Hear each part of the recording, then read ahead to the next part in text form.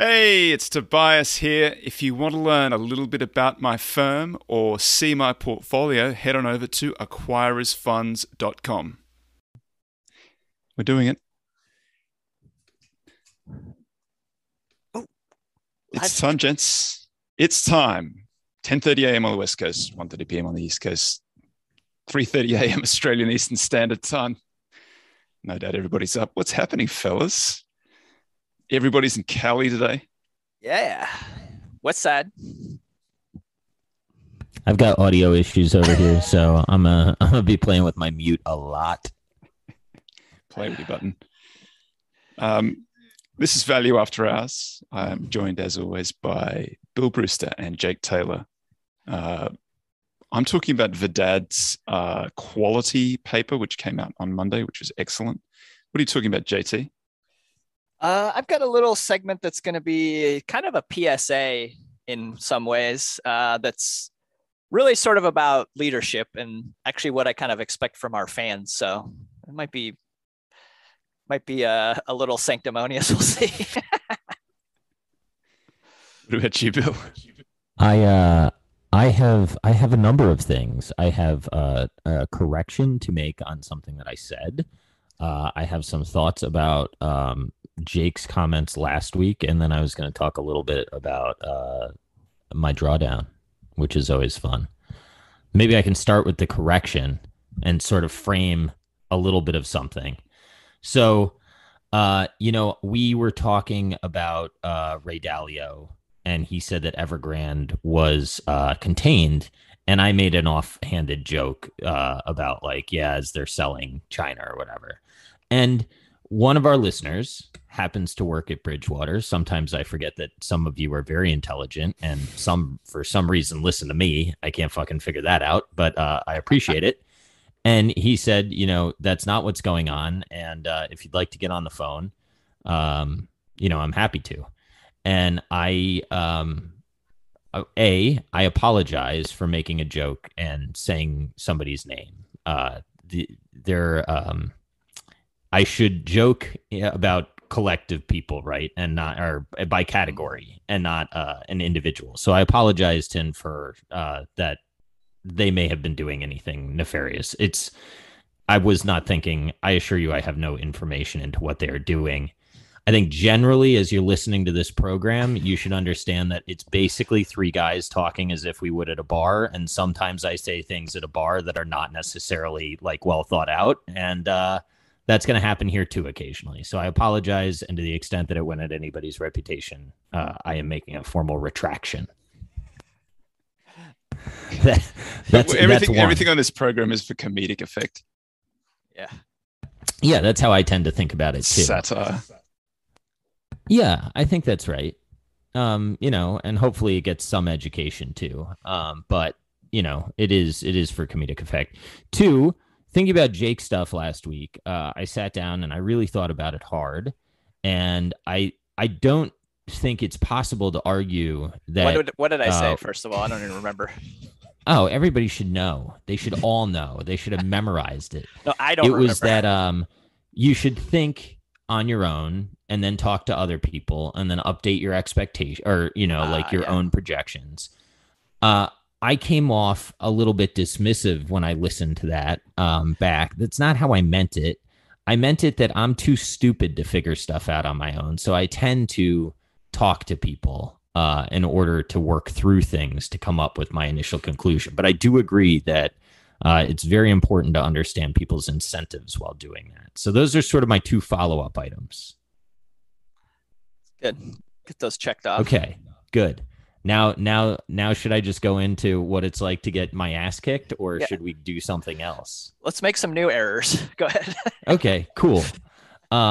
This is next week's retractions coming up right now.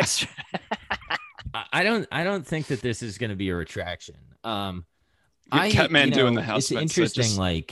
People talk about the dangers of talking publicly about a specific name.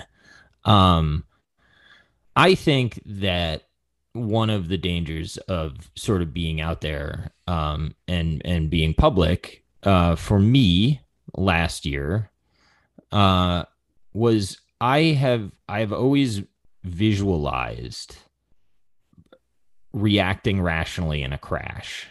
And I think I did a pretty good job of that last year. Then I went through the stuff with Robinhood, and then I made some moves in the back part of the year that were worked out very well. And I think that I started to almost like believe my own shit a little bit. And I think I did get lax with some of the, like things that I should be demanding out of investments. And some things that I owned. I mean, like I posted on Twitter, I can cite my returns. I don't want to run money. I don't run money. I'm never going to run money. So whatever. So I said I was down 16%, on the quarter. Now, what I didn't say is things are still going fine. But that kind of a correction has made me have to really think about, one, do I want to run this kind of a strategy for my family? Right? Like it may honestly be more volatility than I think my wife and I really want to incur at this time. Two, what do I need to demand out of the investments that I have currently in my book and will be there in the future? And then three, looking through the reasons of why the events unfolded as they did. Some of it, I had a huge position in a stock that was like it was just too stretched. And I kind of knew that, and it came in. Some of it, you hear me bitch about Curate all the time. Like, I just don't fundamentally really understand why that's selling off like it is. Some of it was bad execution on management teams. Some of it was bad execution on me. So I think like taking that inventory and then reflecting on, okay, where did I fuck up? How can I avoid messing up in the future? And do I really need to change what I'm doing or my strategy is kind of, how I've internalized it. And I know that, a lot of people seem to be avoiding carnage. I think it's probably closer to they're just not like being totally honest about the carnage, because there is a lot out there of stocks that are down a big, big amount. Whether or not the index is, that's a different issue, but there's a lot of pain out there. So I think that's how you deal with it. That's how I'm responding to it. I'm going to try to adopt a little more Peter Kaufman win-win-win in me. If you want the bottom set for Altice, you're welcome for last week. That's probably about the best contraindicator you're going to get, me getting on the podcast and bitching about it.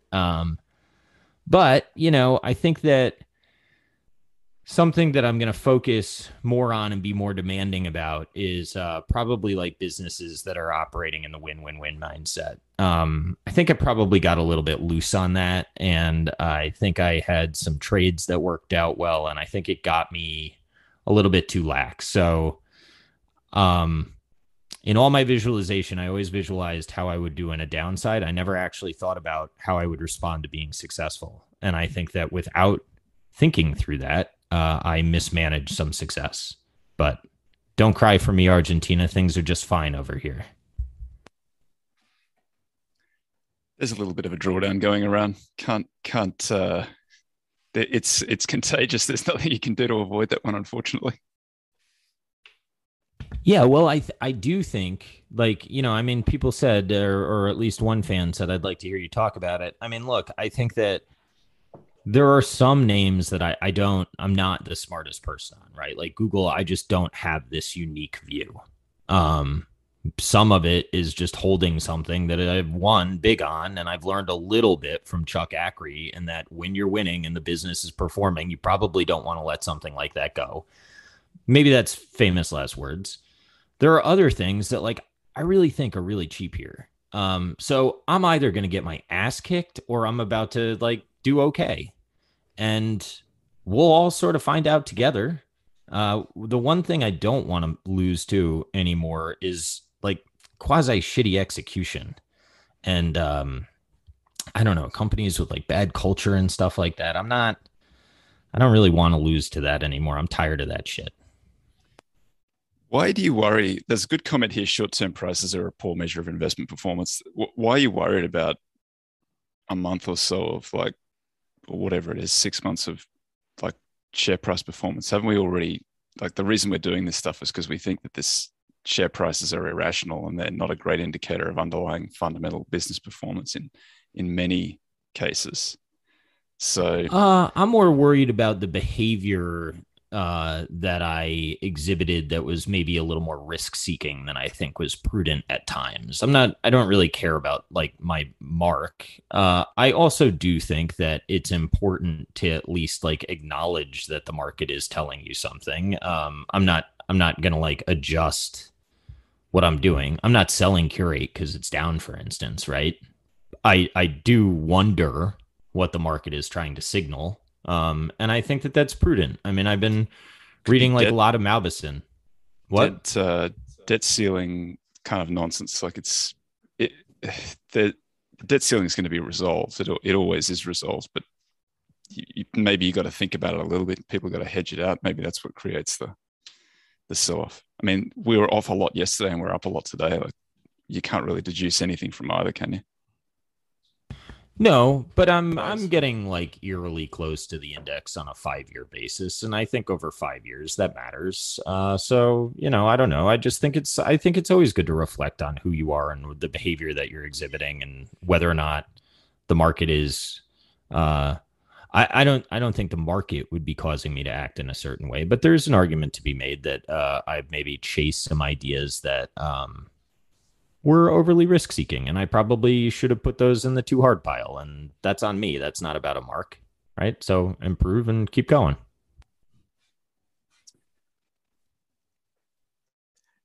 Yeah, I agree. Toby, do you want to do? Yeah. I think because it kind of fits in a little bit with what Bill's talking about as far as kind of quality versus value and holding periods. And for Dad, this was written by Greg Obenshane. I've had Dan Rasmussen on the podcast. The article was "How Does Quality Work?" And I thought it was a fun article because their definition of quality, they're using a variety of factors, but they're using the Novimarks gross profits on total assets as their main one. And then their value metric is gross profits on enterprise value. So it's like a book value version of, like a PE version of value. So they're comparing the two. And so what they have found is that value sort of slightly outperformed quality over the full data set that they have, but the margin's not much. The most interesting thing I thought was that they seem to be, if you take the long short version, so the market neutral version, and you take quintile rather, the most expensive quintile minus the cheapest quintile, or you take the best quality minus the worst quality minus junk, which is the way that AQR characterized it in their paper, which came out in 2013, I think, something like that. Basically, you find that it has this interesting performance where when value does really badly, quality seems to do quite well. And then when value does quite well, quality seems to not do as well. So they've got the chart in it, I think, that is the most interesting one. It's just the long short comparing. It's only a couple of decades. It's 1996 to 2021. Not really sure what quality looks like outside of that. I know that it has outperformed, but I just don't know if it has exhibited this particular behavior where there have been two kind of big sell-offs for value over that period of time, 96 to date. Late 1990s, of course, and then more recently, they've characterized the most recent one as finishing in 2020. It was 2018 to 2020, so I was very relieved to learn that that's over. They're bolder than I am, but I'll take it. I don't mind. Confirmation bias is how I keep going. So quality stalled out from about 2013 to 2020. And this is something that I've observed a few times as I've been running my own little tests on this stuff, that really quality was very, very flat. And then around 2018, quality just took off, and I don't really know why. And then that's exactly the same period that value really started selling off. It may be that that definition of quality, the gross profits on total assets, has captured that particular technology industry sector or that part of the market that took off. And so it's a complete fluke. But I don't think so. I think that this is like a version of the paper that James Montier wrote that came out a long time ago when he was examining the little book that beats the market strategy. And he said in that there were these times where, value basically works, outperforms over the long run, but you have these painful periods like the late 1990s where potentially you get fired as a value manager because you just can't keep up. So I just think it's a very interesting paper. But the most interesting, or another interesting part, was the drivers of returns to quality and value. Quality, the drivers of returns seem to be asset growth, which is probably what you'd expect. That's why you're buying a quality company, because it's able to generate reasonably good asset growth. And then the drivers of value returns are re-ratings, so multiple expansion.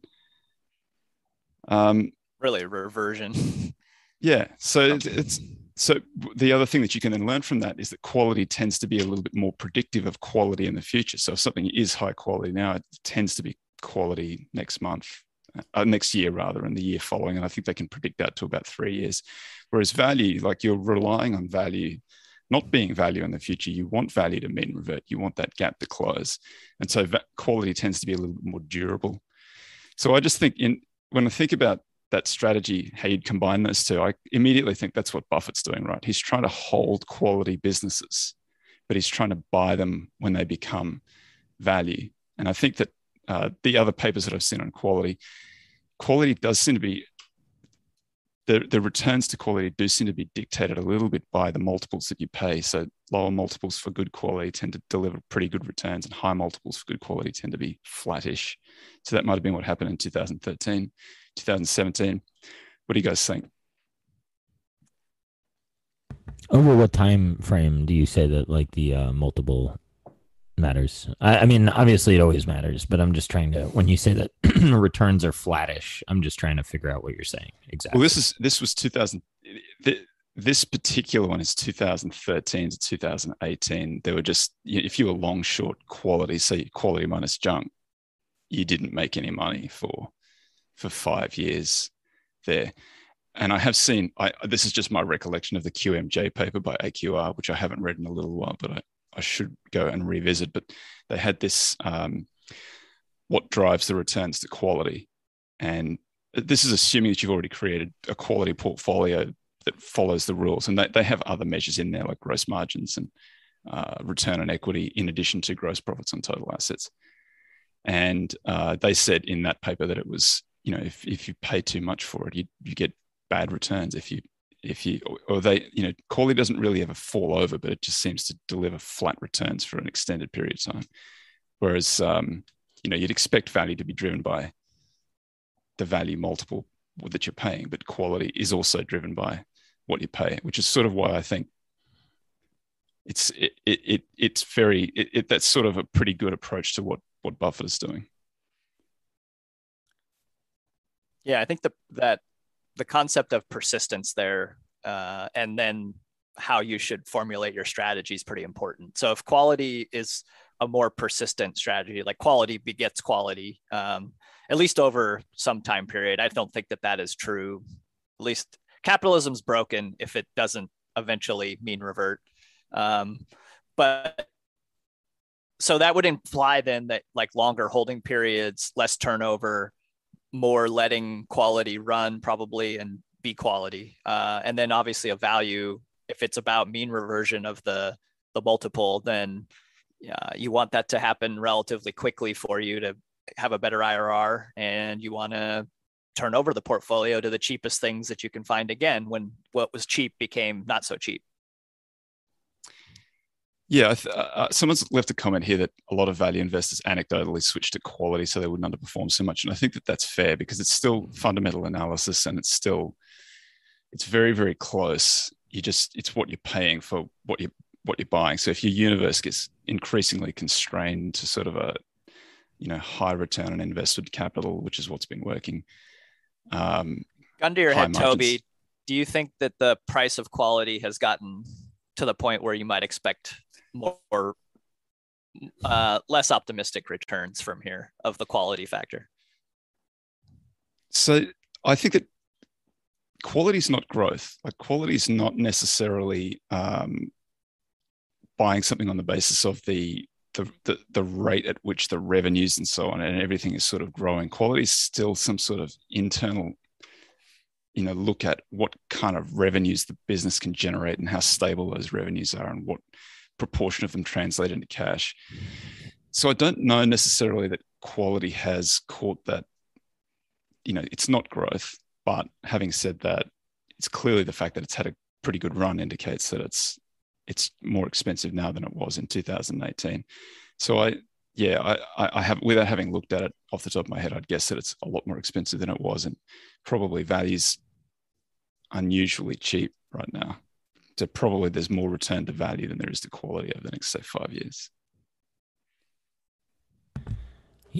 I guess I think a lot of it is this is such a cop-out answer, but it's what I actually think. A lot of it's about time horizon and then whether or not you're right.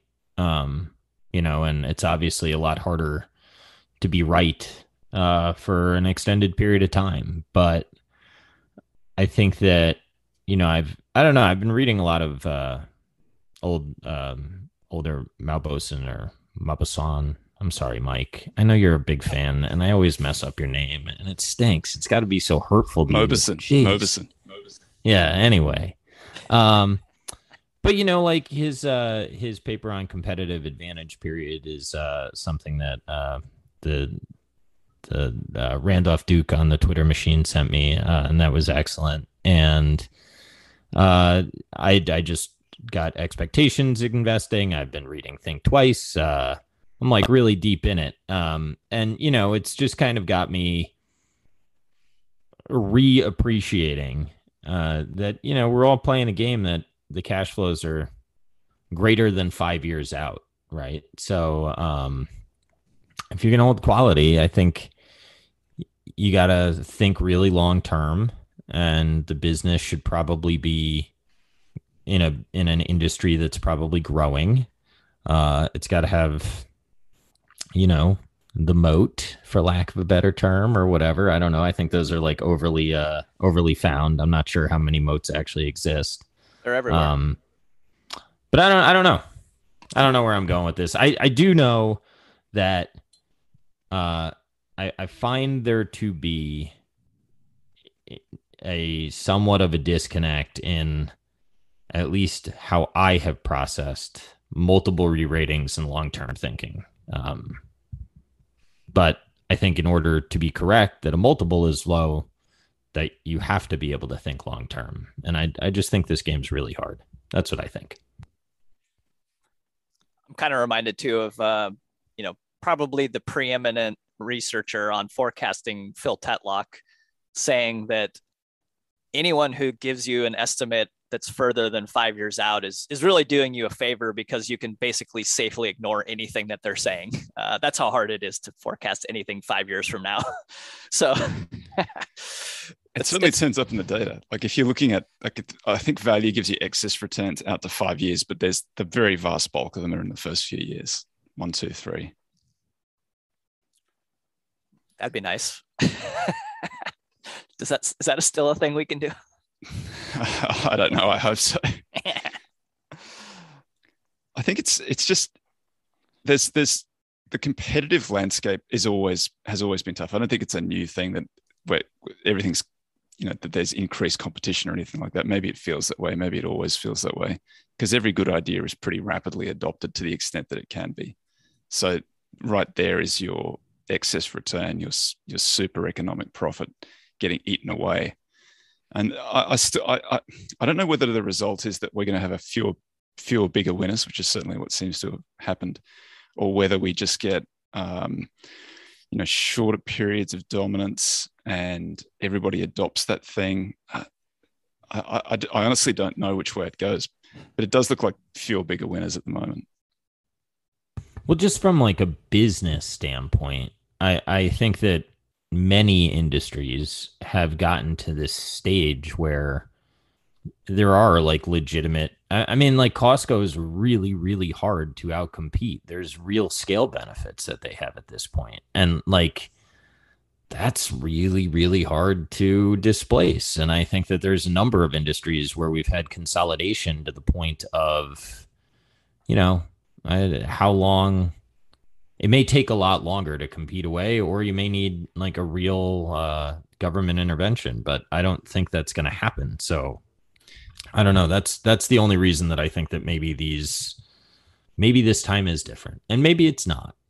But I kind of would be open to accepting that there's some probability that capitalism is somewhat broken. I would not dismiss that possibility. I mean, the problem that we have at the moment is that all of the COVID restrictions make it much, much more difficult for little companies than it does for big companies, because big companies can, so I'm not sure whether it's Costco. I forget exactly who it is, but, there's a container shipping blockage all over the world.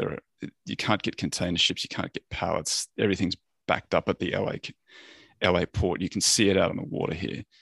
And so some of these bigger retailers have been able to buy a ship, load the ship up, and they're using a dedicated ship now to do their own shipping. Like a little company's not going to be able to do that. They're sort of subject to, and now because it's so hard to get a container, containers are super expensive. You got to prepay all of your shipping. We need to get back to normalcy for competition to really start kicking in. Right? And it's at the moment, this is massively beneficial to big companies and tough for small companies. One of the so in the Cambrian explosion, one theory of why it happened, and what that is like, I don't know, roughly 500 million years ago, we saw a sudden wide diversification of species, right? And that's kind of what we're talking about here, is that like there's like a few dominant large species and not enough sort of broad niches being filled by a lot of different species. And we've talked about this on the show with adaptive radiation, but one of the theories is that ecologically, there was all of a sudden a lot of oxygen available right before the Cambrian explosion. And the idea there is that then animals that, like, oxygen is hugely important for the Krebs cycle and like creation of energy within an animal. And the ability that, like, the vitality of the animal is dictated by the amount of oxygen in the atmosphere.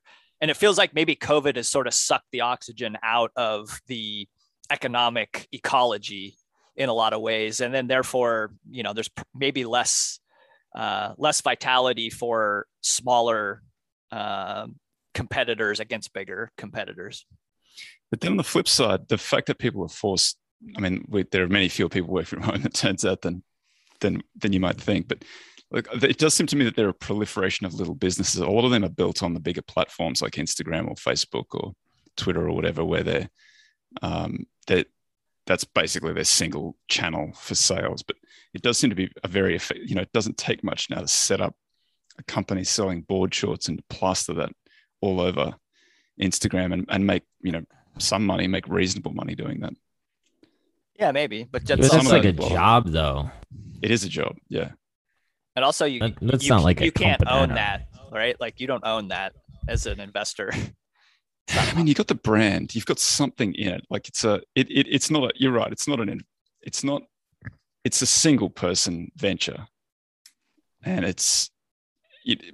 most of them are going to fail, and most of them they're not going to outlive the people who run them. But some of them are going to establish a brand and extend beyond those channels and sort of. But then I don't think that they're really competing with anything. I don't think the board shorts guys. Well, the weird thing is, like, I mean, we're part of it right now, right? We're donating time to YouTube that they're not paying for and demonetizing us. God forbid we say the word of the biggest pandemic going on in a year and a half. Pandemic might be enough. Pandemic might be enough. Yeah, we're done. COVID. Anyway, sorry guys. Now we don't make any money. But it's just interesting. My buddy and I were talking last night about like how many you need to verify your phone number for a lot of these like tech platforms, right? Or like PayPal wants you to have a bank account, eBay wants you to have a bank account. Like, how much of that is just outsourcing all of your making sure, like, basically your customer stuff, right? And they're just like, there's just I feel like there's these businesses that are just extracting value from people. And then, the answer is like, oh, well, you can have like a board short company. And it's like, yeah, but that kind of sucks, like relative to the person that is the aggregator of all the attention and whatnot. I mean, there will be successes, but turning everybody into an entrepreneur is a cutthroat outcome. You can have some really good outcomes from it. I mean, this is how capitalism works. It's just kind of interesting how there's a lot of so what you're saying is we aggregation need of economic profit in the middle. Technology that will allow us to get around all of those platform type things. It's like a pretty good argument for blockchain, Bitcoin, Ethereum, DeFi. Yeah. I do think that's Bill, you're a a resident Bitcoin expert. I'm not a Bitcoin expert. I'm just crypto curious. Preston Pish sent me some money the other day on a Strike wallet, and I thought that was pretty cool. I will admit that. Was that measured in something, or was it measured in dollars? I received dollars, and according to him and somebody else, a couple fans of the show sent me some. I'm always open for your tips. Lord knows Google doesn't pay, and neither does Toby. But hang on. Both I think maybe that came out incorrectly. But anyway, long story short, if you want to send me money, you can. It seems as though it's always converted to US dollars. Interesting. I pay an exposure. Can we? JT, let's do yours. Okay, I'm not going to call this veggies even because it's more of a bit of a PSA, but I thought it was kind of important. I had a couple things that connected that I wanted to that inspired me to want to talk about this. So, in past shows, we've talked about this Buddhist concept of mudita, which was vicarious joy, basically like genuinely celebrating the success of others, and how it's the opposite of Schadenfreude. And in this industry especially, you see the worst of humanity, I think, when it comes to Schadenfreude, except maybe Instagram. But I watched over the weekend, the movie Boiler Room. I don't know if you guys have seen that one. It's kind of a Wall Street classic. Yeah. And it's like 20 years old now, turns out. But so Giovanni Ribisi, he's like the main guy in it, right? And he's on the phone with this guy who's like a purchasing manager, middle manager, and he's got a family. They're living in an apartment. It's too small for them. And Ribisi talks him into putting $50,000, which was the down payment on a house, into this just total vaporware bullshit, penny stock pump and dump thing.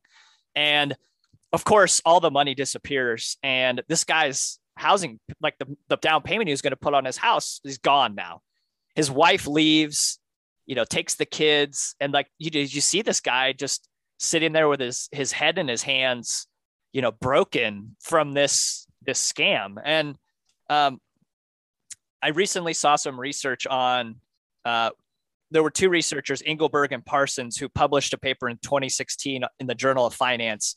And what they looked at was from 1983 to 2011. They looked at individual patient records in California hospitals, and they found a strong link between daily stock returns and hospital admissions, especially around psychological phenomena, conditions like anxiety, panic disorders, major depression.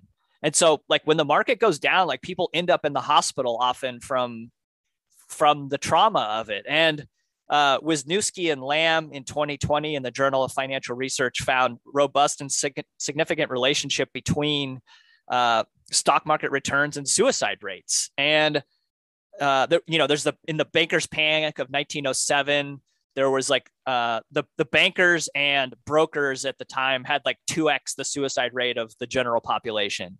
And of course, like there's sort of this folklore of 1929 people, or brokers jumping out of windows and things like that. But which I'm joking now when I say this, but like now I finally understand that that magazine cover that has Powell with the Superman shirt, when he's ripping his suit off and it says Superman under there, right? He's saving all these people. Anyway, it's easy to forget that all of this this stuff in the market, all these things we talk about, like it has impact on real people and their lives and what happens to them. And obviously, Bill, you're probably very painfully aware of the real impact that some of this shit has. And I think that if you're listening to this podcast right now, if you're willing to be down in the weeds with us and in, a lot of the minutia and jargon that we use, like you're probably already pretty sophisticated. And I wouldn't be surprised if a lot of people look up to you in a financial sense and an investment sense. Like I have to believe that that you are probably a leader in a lot of ways, maybe even if you don't realize it, and people ask for your advice and opinions. And I think whenever the next market crash does happen, who knows when, but it's going to happen at some point. This is just how this works. There are going to be real people who are hurt. And I think that all of us, and you as a listener as well, I would really ask that you think about your role in being a helper there and being a leader and stepping up and helping the people who might be psychologically damaged by it, who might take extreme actions if the unfortunate things do happen. And at a minimum, I think there's the potential of a whole generation perhaps who will lose out on investing in the market and owning businesses and a lot of the good that can come from that. And I think that our society is strongest when we have a lot of participation in the ownership of the businesses. We have a lot of buy-in. We have that. I think that actually leads to a lot more egalitarian outcomes actually than as opposed to like a few people owning all of the assets in a society. So, and we saw that happened after the Great Depression. There was a whole generation of people who swore off equities after they got, they sat on the hot stove. And I think that you'd be doing a huge service to your fellow human if you stepped up whenever that next thing does happen and check in on people and, just make sure that do what you can to help. And, I think the three of us will hopefully be doing that and helping. But I would say our listeners have just as much of a right to do that and are probably just as equipped to do it as we are. So that's the little PSA / sermon for today. And, maybe next week I'll come back with something with sperm whales instead. What's the secret to doing it? Is it separating yourself out from the returns? I mean, part of the problem is that we are going to lose real money through this next bust up. So people are going to think it is going to look potentially dire. If you're not taking out now if you have more than you can afford to lose in the market now, then now's a good time to like rectify that situation. Yeah. And I would say that, I just like when I look at my IRA and I say, well, 30-ish% of this is not actually mine. That's Uncle Sam's. He's just a silent partner in it. And so I adjust my net worth downward mentally a little bit. You can look at an extended market kind of in the same way and say like, a lot of this is maybe not actually like my real wealth. Like just because the most recent mark to market was pretty high on this doesn't mean I'm actually as rich as I might think I am. And so just maybe it's a little bit of mental adjustments now when you're in the high periods. And likewise, the ownership of businesses during low periods. We haven't had a lot of those in the last decade, but when they do happen, like your ownership is probably worth more than what the last trade thinks it was worth. And you kind of have to adjust upward a little bit of what your true wealth is. So just, it's classic, chapter 8 and 20 from Intelligent Investor of don't Mr. Market, not instructing you as to the worth of your holdings, but instead, as a partner that is there to take advantage of when you can. As Meb Faber points out, there's only two states in the market. You're either at an all-time high or you're drawing down, and you're not at an all-time high very often, which means most of the time you're drawing down. So you just got to get used to being in a drawdown, and sometimes it's deeper than it otherwise is. Is that what Meb says? That's how he frames it? He said it. He said you're either at an all-time high, you're drawing down, and most of the time you're not at an all-time high. Yeah, I like that. Think about that. Dude, I've talked about him before. This is why, it's not why, but it's one of the things that I really respect about Mike Mitchell. Like, he wasn't that, he was excited when things were going well, but he wasn't like overly excited when I talk to him. And then, you know, he's had a correction. I think if you look at the stock price and you think about his portfolio, you can figure out his correction. And when I talk to him, he's the same guy. Like it's amazing. The ability to not be impacted by that kind of volatility, I think, is a major superpower. And I don't think a lot of people have it. I mean, you know, virtually impossible. What? It's virtually impossible. Yeah. So I think a good thing to really like take account of, and it's always better to do it at highs, but is to say, okay, well, you know, what do I really want to risk here? Like you guys said, and then is my asset allocation reflective of what my true risk tolerance is? I mean, I think that's a very important conversation that people should be having with themselves, not during a drawdown or at all times highs, like always. I think that's it's really important, probably the most important thing. And then the stock picking is probably quite a bit secondary to your overall actual results. I debated on, I was going to maybe even lead us in a little loving kindness meditation after this, because that is actually one of the, I think, great ways to get out of your own head and recognize that everyone else just kind of wants to be happy and healthy and do well, just like you do. I'm not going to do that because I decided that would have been a little cheesy, but do yourself a favor and just find a 5-minute loving kindness meditation and listen to it and like see if it doesn't make you feel better and feel a little bit more connected to your fellow man. And just recognize that we're all just trouser wearing apes who are trying to do the best that we can every day. Was that a love and kindness medication? That sounds really good. Yeah, maybe that was a Freudian slip, maybe, because it is kind of medication. Yeah, I found some medication for that last night. Thank you, California. Do you guys want to take some questions? I think there's some good stuff in here that we should talk about a little bit. What about the energy spike? What are your current views on how to play it? Is there something for value to outperforming? Likely, I think that drives some value for outperformance if you're in energy. Build a time machine. Go back till when the prices were negative. Yeah. And realize that probably wasn't going to last. Yeah. What's your oil and gas mentor? So here's the thing though, right? Like that was the time to buy. And now I see generalist interest in oil. That makes me very, very nervous. Very nervous. Yeah, in fairness, I saw something recently that like CapEx is still like way off for the industry. So there might have gotten a little religion. So this could be a sustainable thing. This is like our extinction topic that we talked about. You think before. Oil guys aren't going to drill for oil? I think it can take a while, is what I'm saying. And the price can go crazy places in the meantime. This is like it's not quite a like you turn it. It's not like flipping a light switch exactly, right? Like there's a little bit of lead time. Yeah, but you're not. I guess that this is the thing that I get caught up on. One, I don't understand the industry, and I think it's an industry where generalists just go to die. So that inherently, from an outside view perspective, gives me a little bit of concern. And two, like you're not buying 1 year of cash flow. So, you know, it's one thing if these things are priced at like 2 times cash flow and you think you're going to get the cash back. I get it, but like they're not. And then in years 5, 6, 7, 8, you're kind of relying on them not to expand again. And I don't know, maybe that will happen because maybe all this ESG has made them fully untouchable. And like I'm inherently attracted to that argument because fuck ESG. But outside of that, there's not like a reason that I am.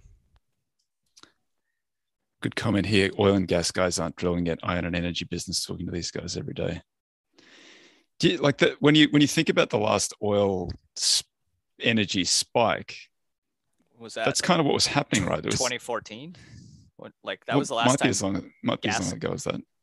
You know, it just felt like everybody had they had some share in a syndicate that was going to go and drill a well somewhere. And I don't think we're quite at that. Like we're not at the mania point yet. We're not. I still think we're very early innings for oil and gas. The problem is that it's a commodity. I got no idea where that's going. And I think you pointed out last time, JT, that oil and gas prices spiked.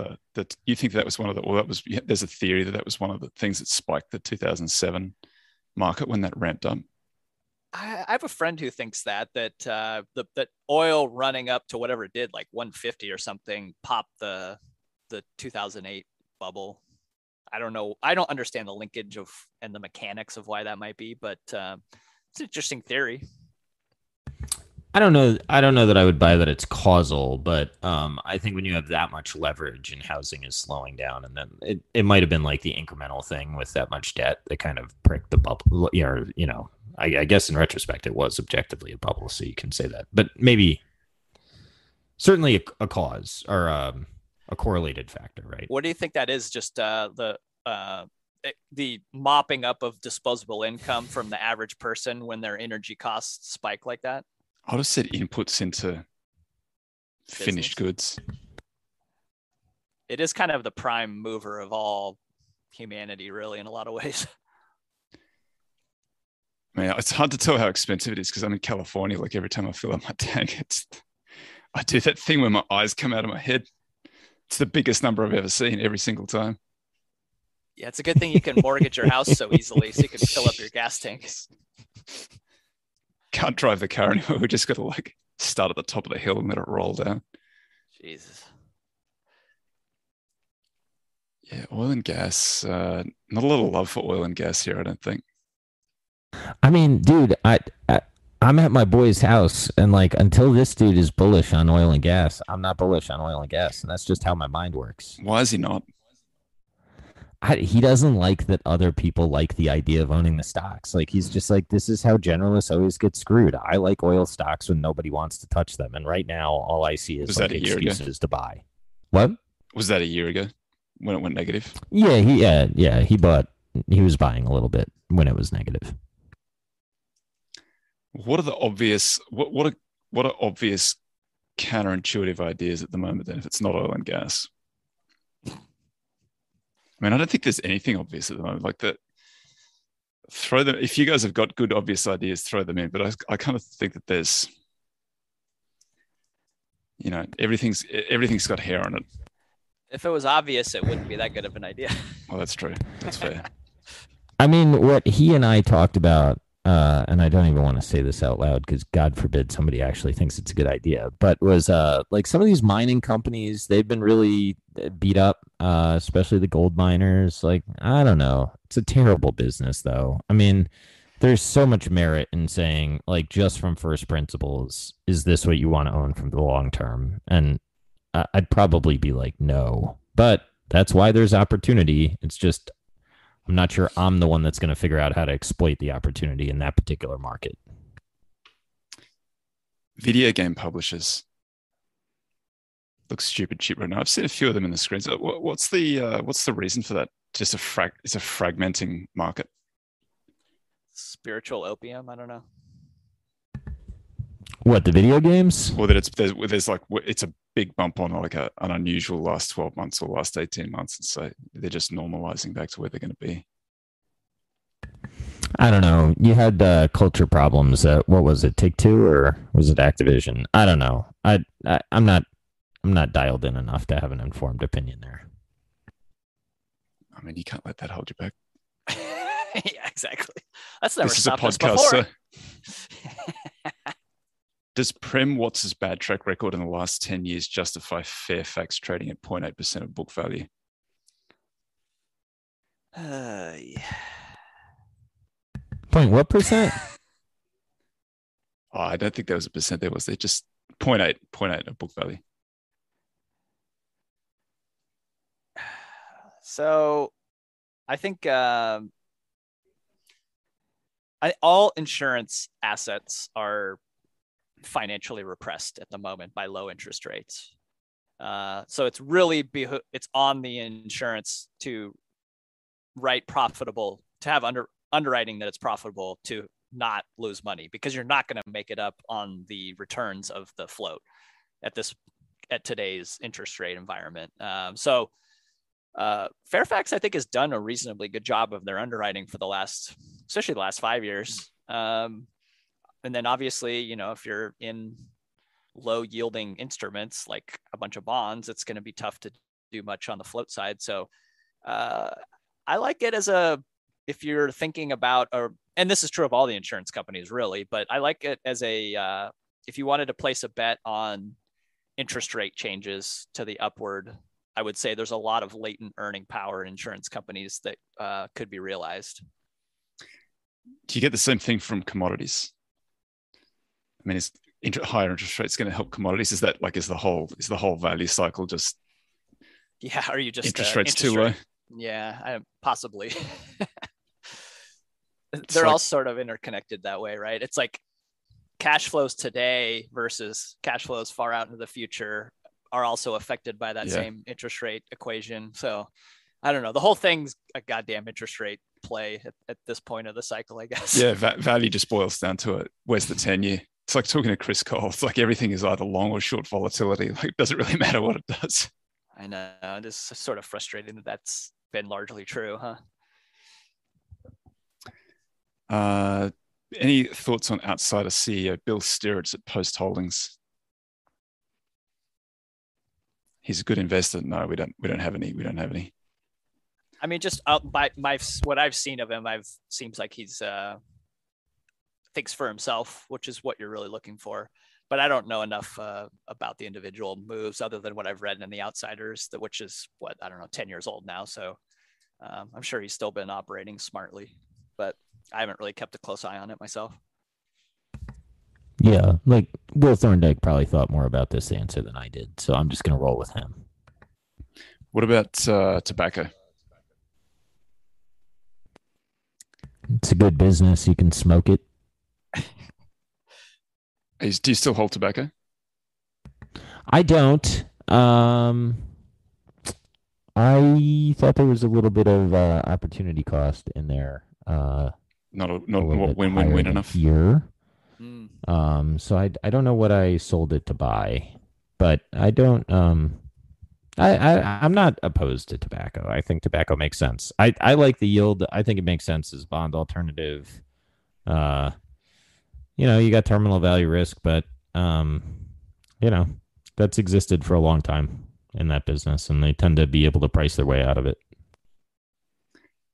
I think this is an interesting trend too, that all the disruptors like Bonobos, I don't even know how to say it, Warby Parker, Casper, etc., getting back into bricks and mortar retail, and Amazon too. Wasn't physical retail supposed to be dead?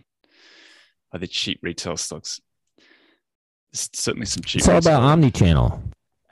Omni-channel. Yeah. I know of one cheap retail stock, which is Sears, which earlier today traded for, I believe, 2 cents a share.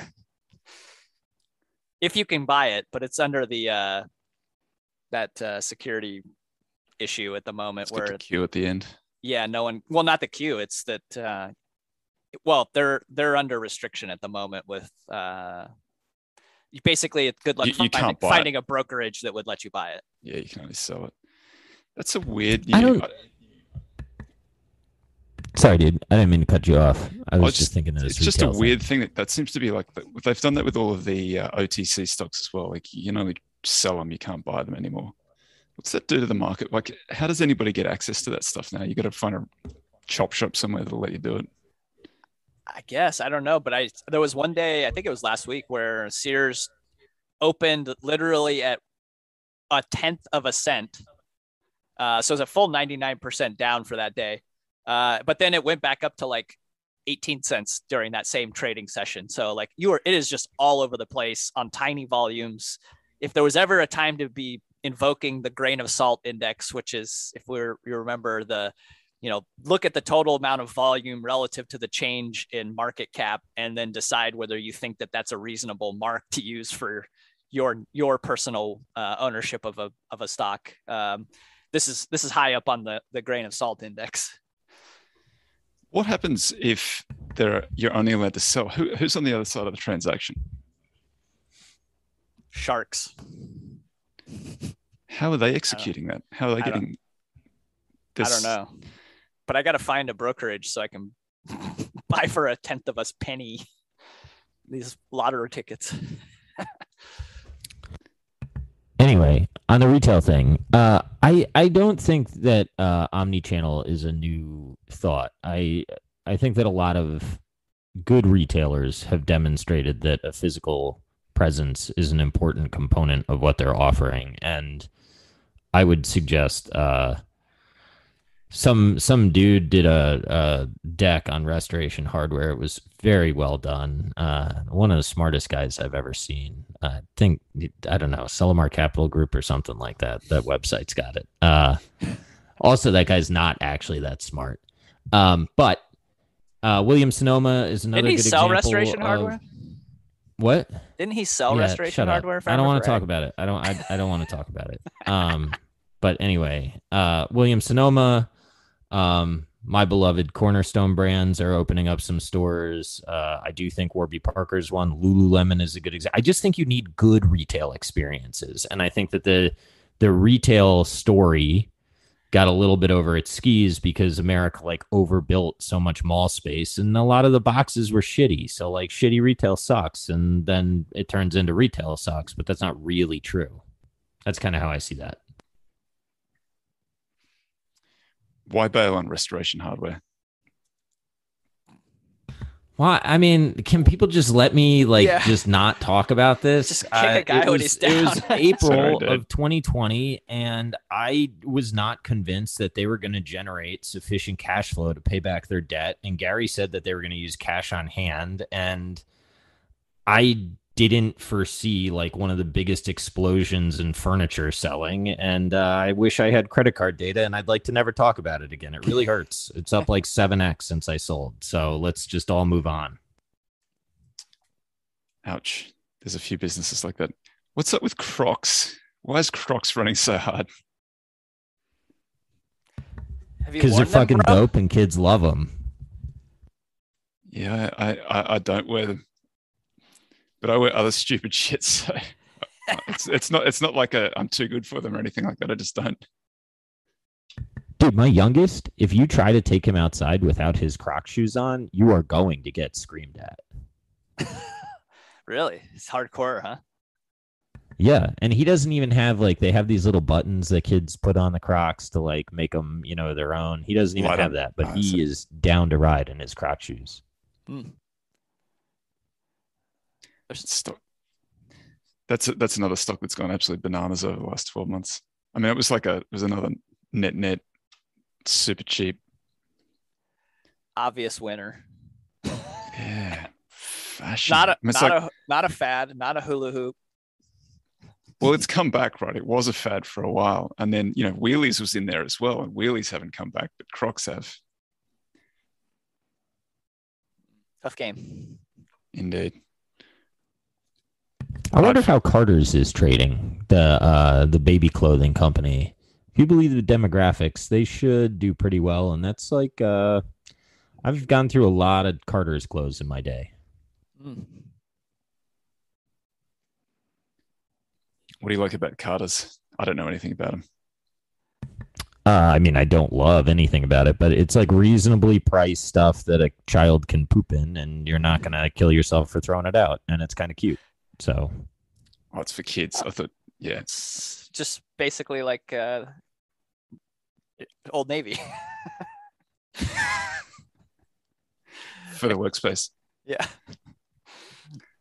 All right, folks. I think we're running out of ideas here, so we're gonna pull it. We can talk about baby poop if you'd like. That would not be good, though. So we should pull it. I'm out of that business now. Thank God. Yeah, as am I. If I look a little flush, it's because I earned it last night. So I'm happy to be out in California partying a little, but also I need some water and rest. And an IV. Yeah. I did. But good to see old friends. We'll be back same time next week. See you then.